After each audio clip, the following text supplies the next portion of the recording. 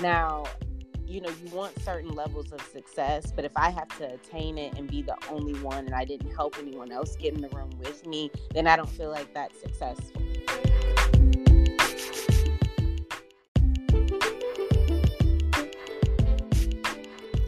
You're now tuned in to the Girl Behind the Hustle podcast, the podcast created to encourage, celebrate, and share real stories from the women behind the hustle.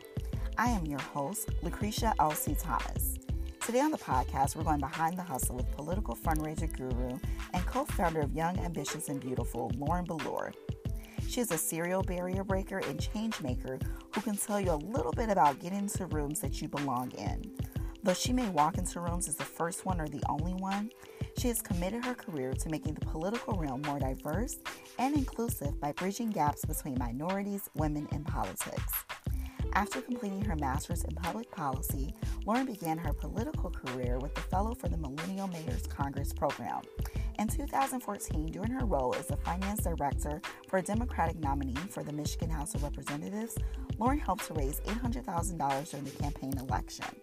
She was the first African-American female selected as the Female Young Democrat of the Year through the Oakland County Democratic Party, the first and only African-American in her role as the corporate relations and event managers for the Michigan League of Conservation Voters, and lastly, the youngest woman elected as precinct delegate of Precinct 19 in the city of Southfield. Lauren is the co-founder for a women-owned nonprofit organization by the name of YAB, which stands for Young, Ambitious, and Beautiful. It is a young entrepreneur conglomerate for businesses owned by women of color. Through both YAB and Lauren's political career, Lauren has received over 100 publication features, including Crain's Detroit Business, NBC News, Comcast Newsmakers, Exo, Nicole, and Blavity. Lauren continues to use her extensive business network as well as political network to be both uplifting and resourceful, as well as provide tools for other young women to use as stepping stones to their own personal success. Let's get into it. Hey, Lauren, welcome to the Girl Behind the Hustle show. I'm so happy that we're able to get you on the show today. How are you? Good. Thank you guys so much for having me. Thank you. And tell the listeners just a little bit about yourself outside of your bio. Sure. So my background is in politics and with a side of business, I like to say. I started out in the fundraising realm of politics. So working to raise money for political advocacy organizations and also candidates as well. So after enough of working with donors, I transitioned into a political director role. So I am the political director for America Votes, which means I basically work on political strategy for several of our progressive partner organizations, which ranges from Planned Parenthood to ACLU, to all environmental organizations and all of labor as well. So we work with a huge onset of organizations. And then I'm also a city commissioner and precinct delegate. So I pretty much wanted to have a full spectrum political career. And then in addition to that, I am the co-founder of YAB, which stands for Young, Ambitious, and Beautiful. And it's a venture conglomerate that supports entrepreneurs of color and their startups nationally. That's awesome. What's a typical day like for you to kind of balance all of those things? So I get asked that a lot. And, the way I balance kind of my life and schedule, I typically do things out like 2 to 4 weeks in advance. So, the good thing is all aspects of my career are able to blend because I think that I'm able to have leadership positions that allow me to balance each. And there's a respect for each role that I have in my career. And I know that's hard to find, but I've just been able to really balance that based off of the people that I worked with. So, precinct delegate, that really more so happens when it's time to vote at national conventions or time to support candidates. The meetings are like once a month. Same with being a city commissioner. The meetings are about once a month. And then I'm able to have work-life balance as a political director because a lot of it has to do with working from home too, and only having to be at the Capitol once a week. So that's really what helps me do that. And then with YAB, each of my co-founders have a different entity. So I have the business development entity, and my other two co-founders have personal development and community engagement and mentorship. So by us splitting up the roles, that allots for me to have a little bit more time to be flexible with outreach to our different venture partners, as well as like a series of events quarterly, which really I've had to move to yearly. But all of that has helped me to balance my career. And I know it sounds like a lot, but the thing is, when I look at women that I admire in different industries of that nature, but when I look at those women, they all have a lot of different titles and roles, and they all successfully execute in each of them. And so I look at where can I bridge gaps in each role that I take on, and that's what I focus on. I don't focus on being a jack of all trades. I focus on where can I bridge that gap and be the difference in that particular entity. And I think that type of focus and narrow-minded or narrowed-in thinking has really helped me to balance out my career. That's awesome. Who's a woman that you admire or look up to? So number one, from a professional standpoint, would definitely be Shirley Chisholm. I've literally admired her since I was like in 6th grade. And actually, I wrote a poem inspired by Shirley Chisholm called More Than a Woman when I was in 6th grade, because Shirley Chisholm has this quote about, coming out the womb and the doctor acknowledging that it's a girl before she steps out into the world. And so that quote has always stuck with me, and I used it to inspire a poem about Shirley Chisholm. Also, Aaliyah's More Than a Woman was out at the time. So all of it just coincided. But I, really always admired her drive, of course, as being the first woman of color to run for president. And now considering all of the nominees that we have that are women running for president, it's insane this year. So I really, really admire her tenacity. She doesn't take any mess. We just have a lot of similar characteristics professionally. And then I would say personally, definitely my mother. I think she's like the epitome of being a very balanced woman. She's always jovial, so she's like in good spirits all the time. And I'm like, I need to take that approach every day to life. But then she also has always balanced having a career, being a mother, being a wife, all of those different roles. And in this 21st century society, I see it's very hard to do. So it's something I aspire to be able to balance in my future as well. So what has been maybe one of the biggest challenges that you've had to face in all of your roles? So I would say one of the biggest challenges that I've had to face is the feeling of being too ambitious or being too much for some people. And the reason I want to be transparent about that, because people always want all of the accolades and praise and awards, but with that comes intimidation. Now, there's two different forms of intimidation. You can have intimidation by women that have the same ethnic makeup as you. You can have intimidation by men, and then you can have intimidation by women who do not have the same ethnic makeup as you. And I've experienced all of the above. And that kind of goes into why I have always had the mindset of, and it's just a quote that I came up with myself, is never dull your diamonds to let rock shine. I have to keep that as my mantra every day, because if I didn't, I wouldn't be where I am today. Especially in my career field, there's a lot of people that want to tell you where they think your career should go, because they want to be able to say they helped you get there, or they made you who you are today. And the only person that did that was God, and then my two parents that made me who I am today. And my journey and destination has already been outlined. I'm just figuring it out as I go. Like, it's already been designed for what I'm going to do in my life. It's just that I won't find out until I get to that particular point where I get to witness it myself. And so I think that though those have been huge challenges. I mean, it has been very, very rough sometimes. There have been jobs I've had to leave. Um, there have been jobs I've wanted to leave. And there have been jobs that may have wanted me to leave. And I think all of those things have helped to shape who I am today, professionally and personally, but also have just made me a very strong person. So it's kind of hard to break me mentally by having the foundation that I have to continue to be tenacious if I want to get where I want in life.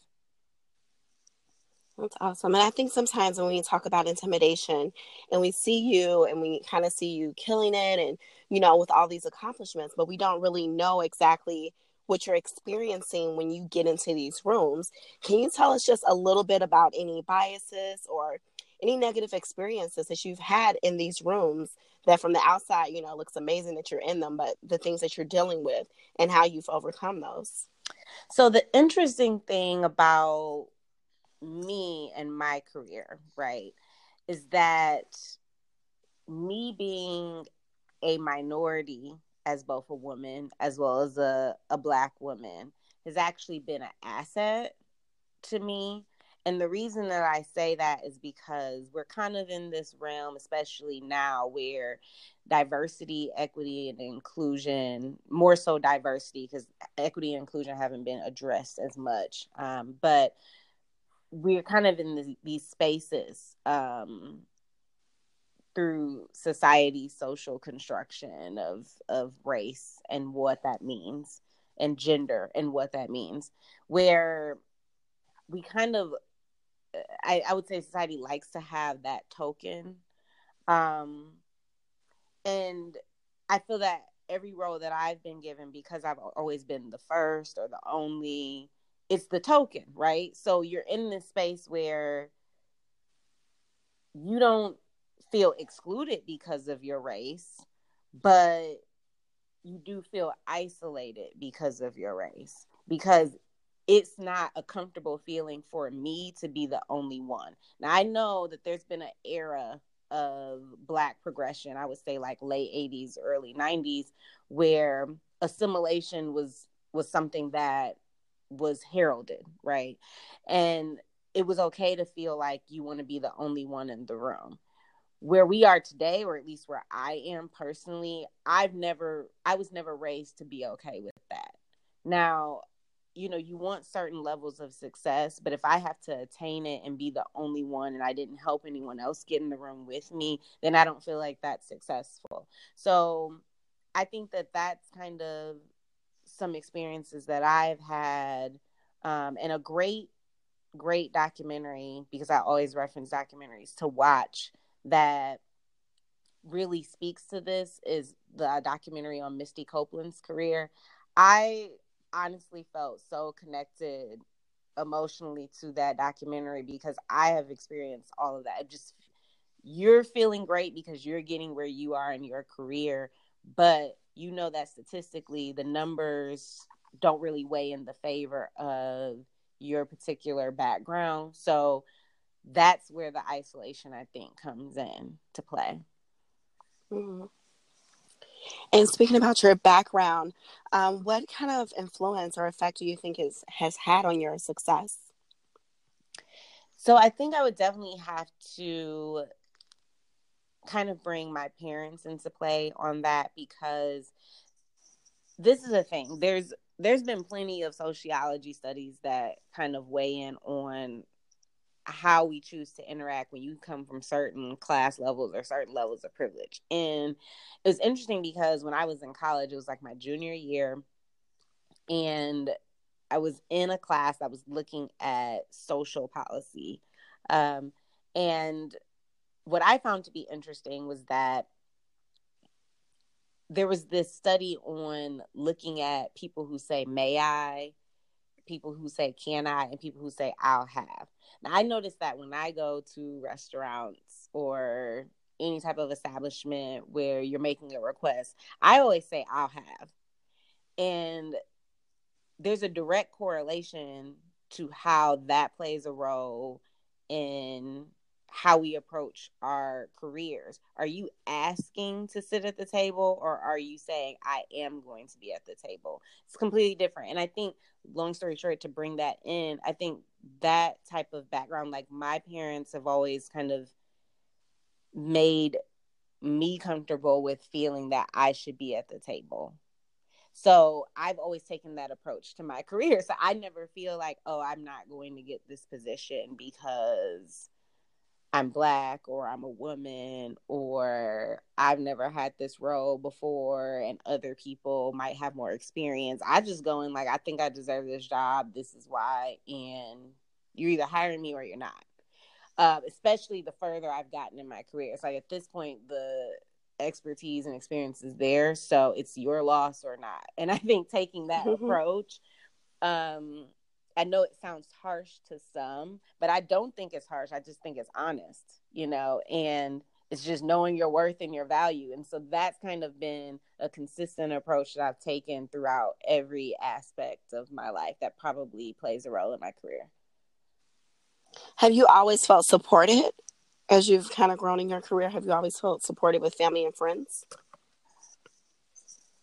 So I think that, because I think that with parents at every point, there's always a point in the relationship where they may not understand what direction you're going in. I was originally supposed to go to law school, and I decided that was not for me. That wasn't necessarily taken very well because my parents' whole thing was, well, what is your plan? Like, where do you go? Like, we always had to have a plan. That's just kind of how I was raised, which is probably why I'm really big on planning. So it was like, what's the game plan? Because you're not just going to be sitting around figuring it out forever. So, at the time I had an internship at a law firm. I was actually working in warranty litigation. Like I had done law school programs, done mock trial competitions. Like it was pretty much set up for that trajectory. And when I responded, like, I don't know, I'll figure it out, it was not very well received. Now looking back, and my parents and I have had this conversation, they now understand what I was saying, because when I initially said that I was going to look into getting my master's in public policy, which is not typically a program area that many people of color go into, but it's extremely a huge asset of a graduate degree. And so because of that, my parents were like, I don't understand. What are you about to do with policy? Like, what does that mean?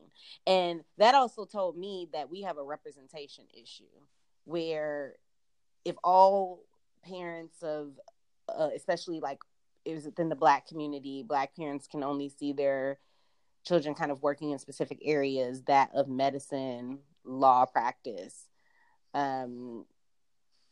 anything around education or teaching, then that's very limiting. And I think that, I think coming full circle, that has really helped my relationship with my parents, that they can now look back and watch, and they've seen all of the accolades and success that have come with my career. But I think that it took me just kind of stepping out on faith and doing my own thing and deciding what my trajectory was going to be to get us there. So there's been support, but it's been a rocky road of support, or a little bump.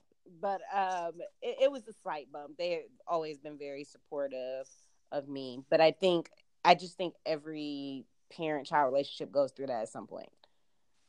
And I can definitely feel that when you make pivots like that and changes of direction, that it can be kind of nerve-wracking in a way. How do you stay motivated in moments of doubt like that when you're making those sorts of changes in your career? So I'm a spiritual person, so I definitely have to pray my way through, because if I didn't, I don't know where I would be today. But I also would say that I've always kind of been like a visionary type individual, where I can create it, write it down, and plan to execute it, and this is how it's going to happen.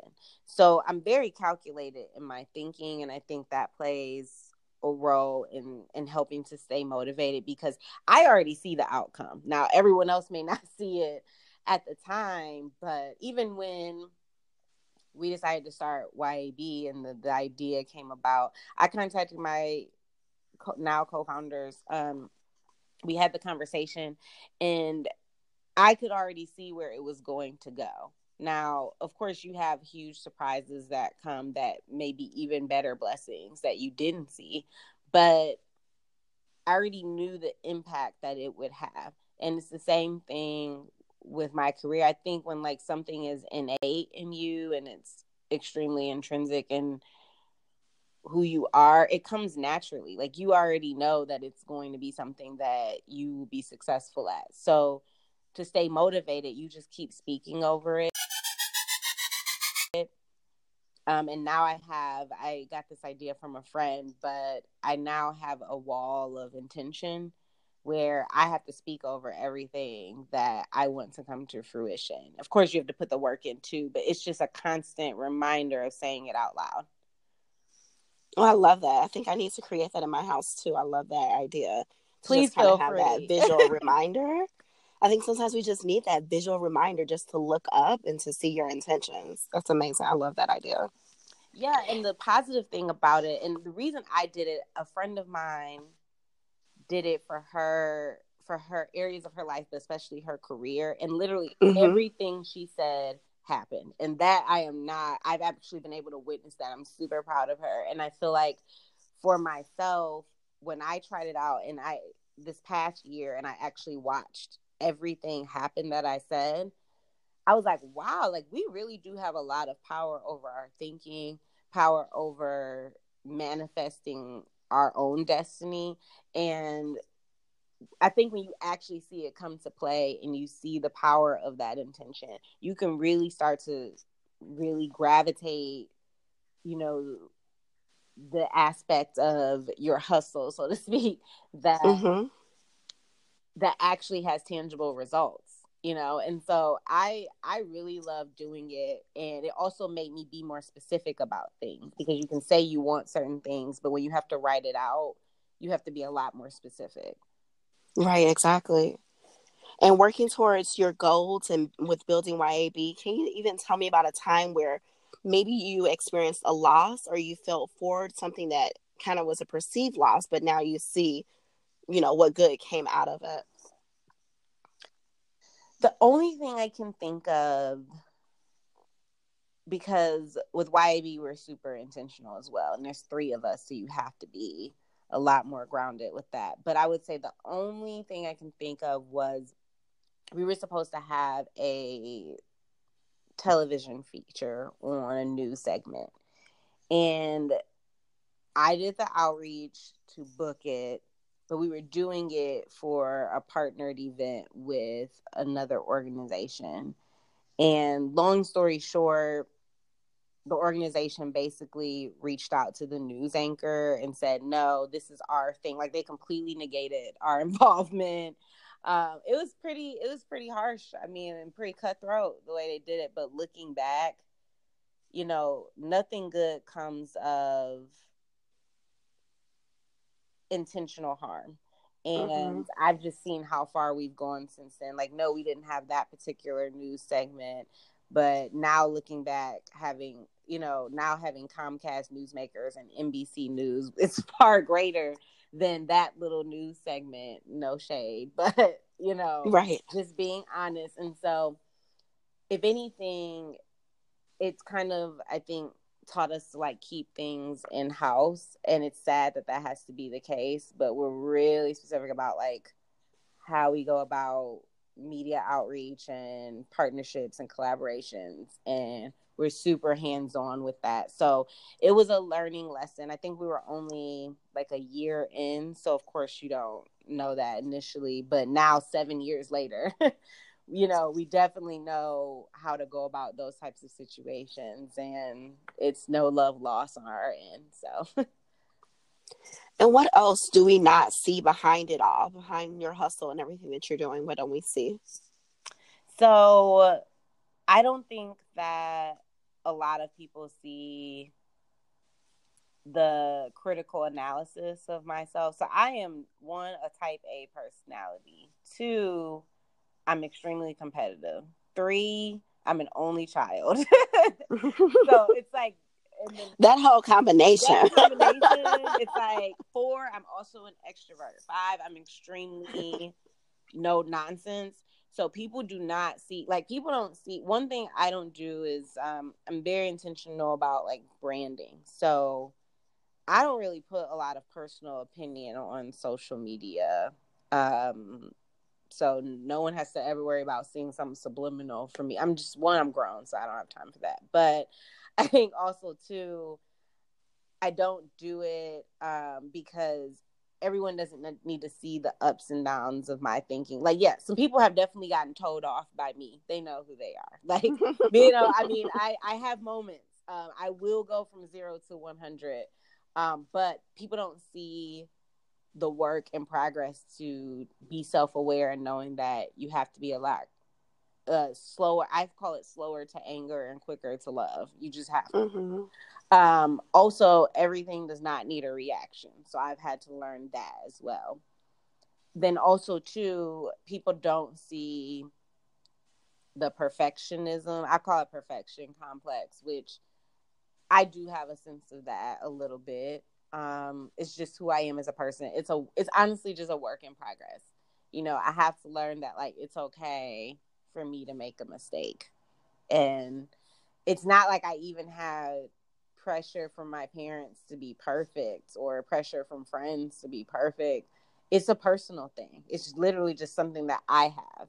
And I've had conversations with my mom where she's like, okay, you need to calm down. Like, it's not even that serious. Like, I'm just like, it is to me, you know? So, you know, or she'll be like, you need to get off your laptop and you just need to chill and not work so much. Like, it's a holiday weekend, you know what I mean? Like, things like that. And so I've had to really learn to balance that out. And I think that just comes from the type of personality characteristics I have, you know? So I don't think that a lot of people see that aspect of me. Also, too, I don't, you know, wear my heart on my sleeve, so to speak. So you really have to get to know me to know a lot of the inner thoughts and emotions that I may have. So I don't think people see that aspect either unless they're extremely close to me. And even some of those people don't. So a lot of things are discussed like internally with myself. And so, you know, those things come with, again, having a drive and a hustle. You know, there are a lot of things that you weigh out yourself and you're probably pretty hard on yourself. But when you see the results and you see the impacts that it has on other people, you feel like it's worth it, you know? And so when your mom's like, you need to chill, you need to rest, like, what do you do? What does rest and self-care look like for you? So last year, again, with my wall of intention, I decided to start something called Self-Care Saturdays. And it's like once a month. I unfortunately skipped a few Saturdays around election season, so I owe it to myself. But it got pretty busy around like October through December and the holidays too. But I pick a different activity each time, and it's like my version of self-care. So I may go to the spa. I may do a mani-pedi. Sometimes I love art museums. Like, I can go to an art museum in every single state, country, everything. Like, it's just something I love to do because I love art, and I used to do art myself. So, which is probably something most people don't know. So, you know, I really, really have an affinity for that. I also listen to a lot of music. I love music. Also used to play the flute and the oboe. So I know how to compose. It's just, I'm really, really into music. So that is a very calming thing for me as well. Just listening. I'll spend like an hour listening to music back to back. And these are, again, things that probably no one knows actually outside of my parents. So, you know, these are different self-care tactics for me. I also, you know, will do yoga from time to time. it's sometimes working out is a lot of work. So it's like, I don't always count it as self-care. It's like, this is just an activity, It really is. I love yoga, but then you leave and you're sweaty. Yeah, like you really put some work in. It looks good. It looks amazing. But every single time I'm like, oh my God, why am my ass hurting the next day? It's like, oh, I actually exercise. Okay. Yes. And that's why, like, now I do themed yoga. So, like, now they have hip hop yoga, trap yoga, R&B yoga. Like, that's that's fun. And then now they set it up where, like, you can do yoga and you can go to breweries after, or they have wine provided. Oh, wow. That's the kind of stuff I like to see. Like, yeah, I'm here for that type of yoga. That type of yoga, sign me up. Yes. But these days after my abs are hurting, my core is sore, I don't want that yoga. It's too much. So you said you really enjoy listening to music. What's on your headphones right now? What's on repeat? What song are you listening to on repeat? Oh, I have a lot. So I actually, because I'm also, again, kind of anal and organized, and like I have different title playlists for different moods. So I have Lauren's Vibe Tribe playlist. So that's like SZA, Janae Aiko, Summer Walker, which Summer Walker is probably on my playlist the most recently. I love her. I feel like she's so underrated. I love her. And she's so like... She's awesome. She's really this new wave of like the antithesis of the entertainment industry. Like I saw that with Chance the Rapper, Childish Gambino, Kendrick, Solange. Yep. But like Summer Walker's literally like, I could care less. I'm literally just performing. And like a lot of artists are doing that now. Daniel Caesar, her, like, and I really like their vibe. It's like they're really about the music. So yep, exactly. That playlist has like a really, if you're looking for a real chill mood, that's it. And then I have like Lauren's Conscious Awakening playlist that has like Buddy and, you know, Gil Scott Heron on it, Nina Simone, and like the range. And then I have my Golden Girl playlist, which is like Stevie, Kool and the Gang. I love it. Amazing. So there's so much range. I have like a pop princess playlist because you know it was the night. I'm really diverse. So. Yeah. So there's like some Nirvana on there and Sugar Ray and No Doubt and gotta have that mix. Yes. So it's like and then my praise and worship playlist. Which I have Todd Delaney and Fresh Start, like some of those newer artists. I really like their vibe too. So it's a range, but I definitely have one for every mood, and there's like over 100 songs on each, so there's tons to listen to. That's awesome. What advice would you give someone who's trying to do what you currently do? So the first set of advice I would give is do not let other people dictate the outcomes of your career. They do not know your journey. They do not know what was spoken into your vision.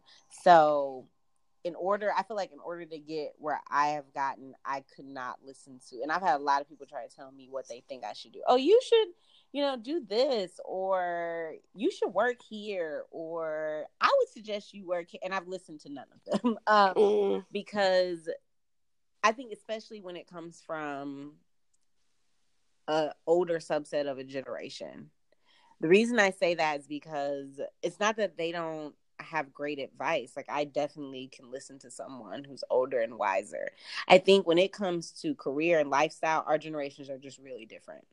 Like we are all about a vibe. We are all about being content and eternally happy.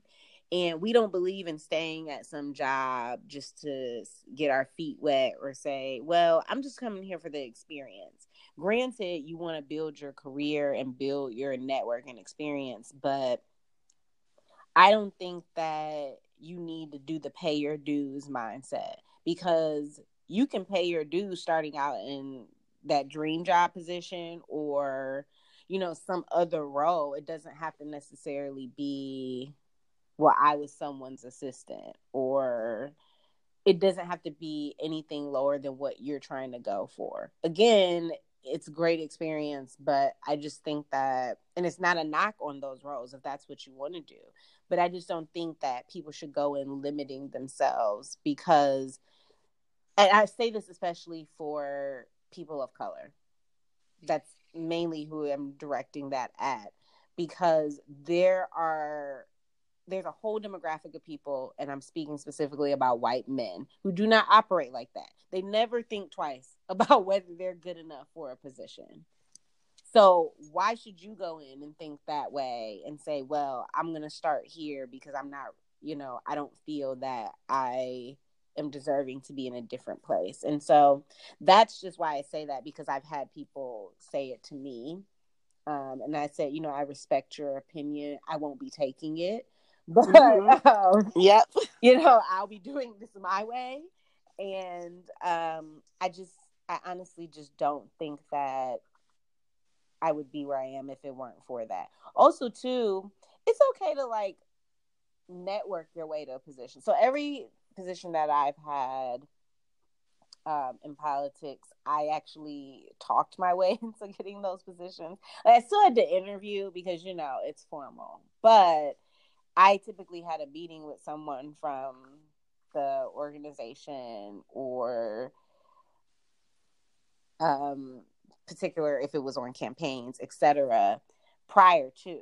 So I pretty much had already had a conversation with them, basically saying, here's what I bring to the table. And then I did the interview part. And it was basically for every role, actually. So I am also someone that doesn't necessarily do things the formalized way. I mean, even for college, the only time I actually filled out an application for an academic setting was for my master's program. Like, for undergrad, I actually did on-sites for every school I applied to. So I just had to do an interview and then I was in. So I'm not used to this whole, like I'm definitely not the best person to come to if you want to do something in a formalized way, because I don't necessarily do that. At all. Yeah, pretty much at all.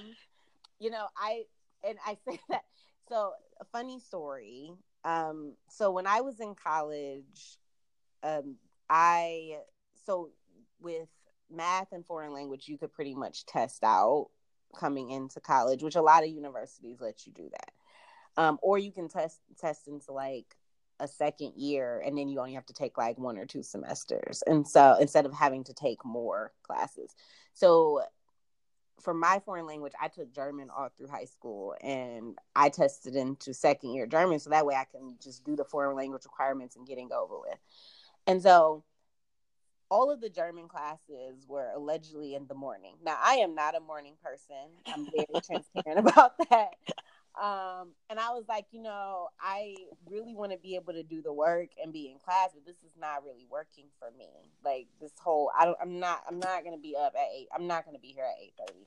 So I actually had a conversation with the professor, and I was like, look, I really value your class, but this morning thing is not working for me. Like, I'm just going to be really honest. Like, I don't see me making it to class like regularly.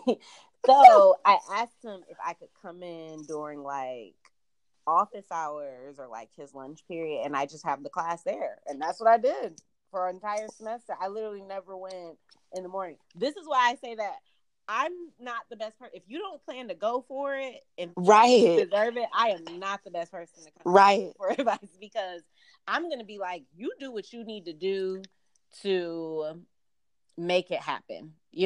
I just know that I wasn't about to fail out of a class because I didn't want to get up in the morning, and I wasn't about to like just not have to take the class. So we need to make this work. Like, I'm paying for this, okay? Not you. So it's transactional. Like, I'm trying to figure out how to get my money's worth and get your time worth. And if you already have office hours anyway, why wouldn't we just do this I don't understand why we can't make it happen. So it's true though. There's so many different paths to get there. But I feel like for so long, we've all kind of have followed the same path, or we just weren't aware that if we maybe offer something else, that the person would accept it, because we just try to stick with, stay on this path. I'm just going to do what they said to do. No, you got to do what you got to do. Exactly. And like, it's the same thing with, I didn't know, I didn't find this out until like the literal last course of my master's program, that you can do independent studies. And I knew you could do it, but I thought that it had to be like a separate course or semester. I didn't know you could do it per class. Like if something doesn't work out for your schedule, you can do an independent study. And so once I found that out, I was like, oh, that's an option. And so the professor was like, yeah, I mean, that's an option. So I literally did an independent study for my last course in my master's program. And it literally was us just getting on the phone weekly. We figured out what times worked for us. And we just scheduled it. I mean, you can also do like, they had tea time as an offer. We just have tea and talk about, you literally are talking out the program. So you turn in one last paper, but you literally talk out the program weekly, and then you just turn in one paper. See, that works for me. Right, exactly. And then you get a 4 point. See what I'm saying? That's way easier because I feel like I'm better with the dialogue than I am sitting there and like having to be in your class all day. I got to listen to other people's opinions. This is just too much. Like, I have other stuff I could be doing. Like, so I just have always been the type of person like, let's make this work for both of us. I want to respect you and your time and vice versa. You know, I think the only time that I actually had to live up to like making sure I was in class was, it was one class I had previously with a professor, and this was in undergrad, and I basically came late or didn't show up to quite a few classes. So technically, you're supposed to get knocked down 0.5 if you miss a couple of, I don't know. I never really read the syllabus for classes, so I didn't know that. So I had a conversation with him, and I was like, look, I'm a very loyal person. So I have a course with you next semester. If you just give me my 0.5, just please, please don't take that 0.5 away from me. Then I will make sure I'm in your class every single day that next semester. And he held me to it, and I came every single day. I was on time. Like, I was like, I'm loyal, but like, that wasn't working for me that semester. I was like, I don't really feel like being here. Like, you just got to figure out what works for you. Exactly. That's the moral of this story. Just figure out what works for you. Again, I'm not telling people to do this my way. I would always encourage my future children to go to class. But I just have always been someone that's been like that. But I think those negotiating skills, and believe me, there are more stories from childhood that I will not say that like have been me negotiating to get out of something. But I think those skills are an asset to your career and helping to, especially if you would like to be in my industry, if I'm telling someone about following my industry, like find out how you can best make a situation work for you. That doesn't mean you're trying to manipulate a situation or maneuver. It's more so that you realize that there actually are avenues where because the thing is, even if I'm showing up during an office hour or I'm making this negotiation with whether it's a professor or an employer or whatever, I'm still giving my time. So I never took away from that. I'm not trying to skip out on that. I'm just trying to do it where I can be coherent and take in the information that you would like me to take in. So I think that those are definitely assets to being in my industry, because, you know, we don't have a micromanaging industry. Well, I would say more so when you start to get into director roles, like I'm not micromanaged. I pretty much have to make decisions every day that impact other people. And it's really a requirement of being self-sufficient. But I don't think I would have had that if I didn't practice those things in the academic realm of my career or any other aspects too. And what are you working on right now? So outside of just always being busy, because politics is nonstop, I actually created a Lauren's Law Politics segment of my personal website. And I love it because, you know, you get asked a lot of questions about resources for people who want to be more politically engaged, especially after a major election season. And I Mm-hmm. really, really love that. I love that people want to know more about how to be engaged, how to learn more. Learning is constant. It never stops. So I actually created something where I broke down candidate information, and then I called it noir politics, which is Black politics, and then femme politics, which is women in politics, and then femme noir politics. And then I have like voter education and mobilization, political publications, documentaries, policy news. And I think it could be really advantageous to others because I don't think I could see myself working in my industry and I don't provide resources to people who don't, right?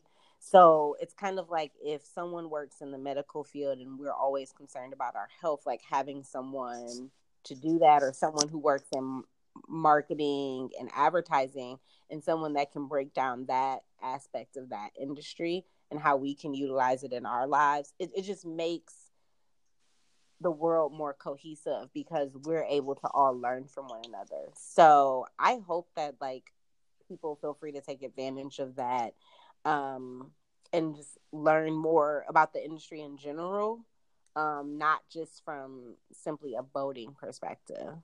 Mm-hmm. And then this part of the show is called The Real Deal Moment, where we just give listeners a little kind of deeper dive into who you are. Name a quote, a verse, or a mantra that keeps you encouraged. So I already shared by accident.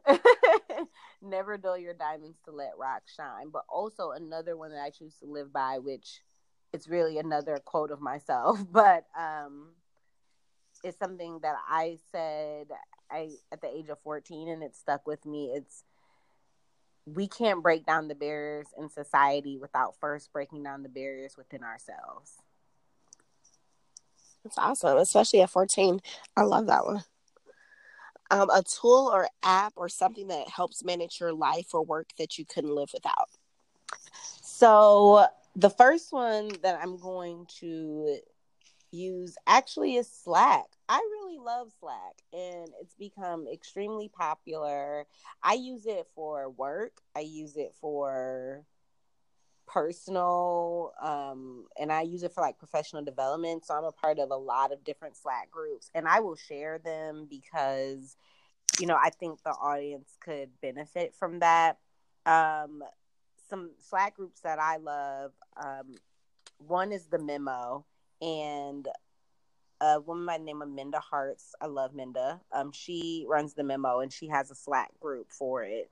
And that's a very supportive group because it's all about, you know, professional women knowing their worth, and different resources to that. And then there's Ladies Get Paid.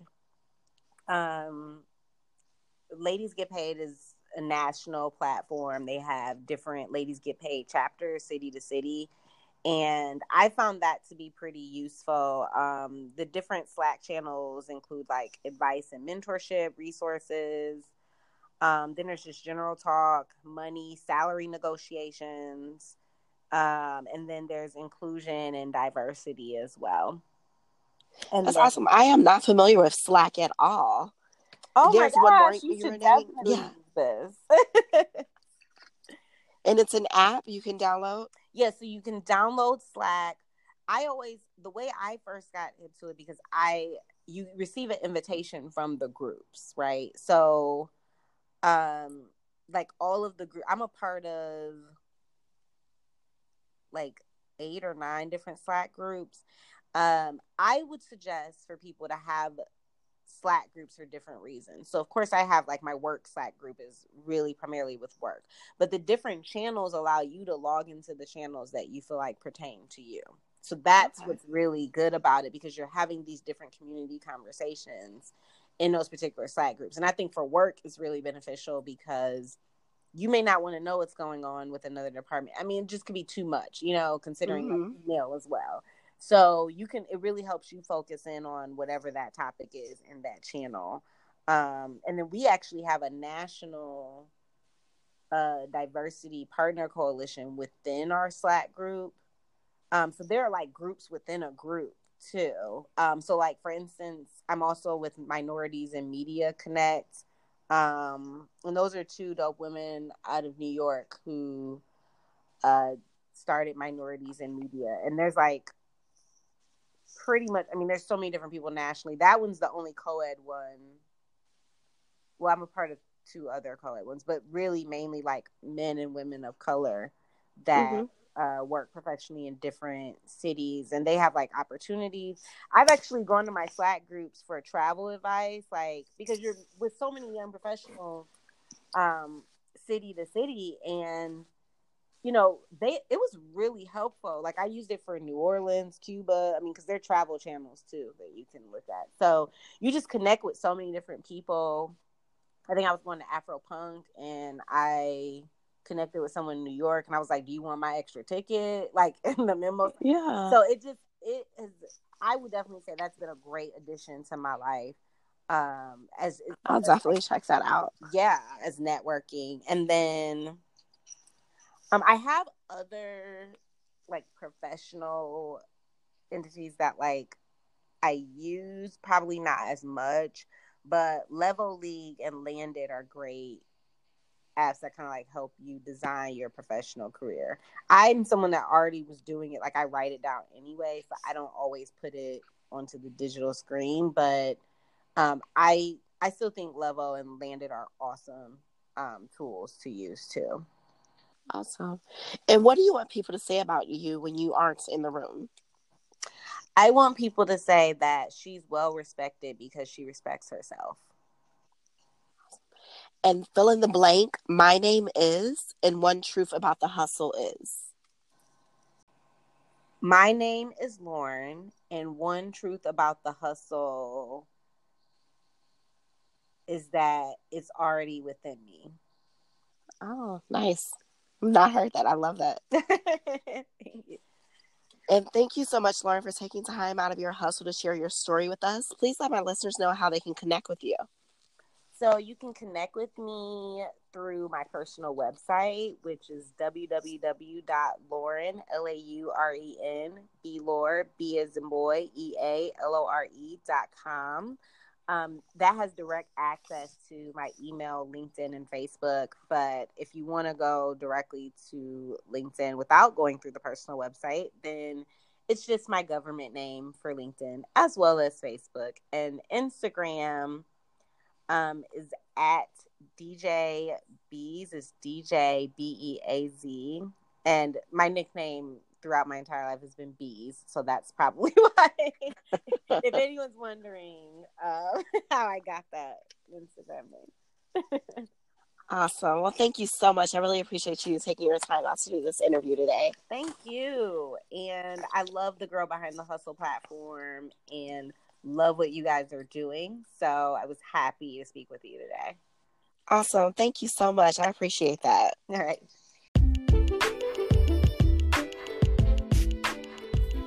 Thanks so much for listening to the episode this week. Please rate, subscribe, and share the podcast. I would love to hear from you. You can connect with Girl Behind the Hustle on Instagram or Facebook at Girl Behind the Hustle, or by email at heygirl@girlbehindthehustle.com. Please subscribe to become a part of our community. And you know what, this week? Do not dull your diamonds to let rock shine. Shine unapologetically. Until next week, hustle and grace.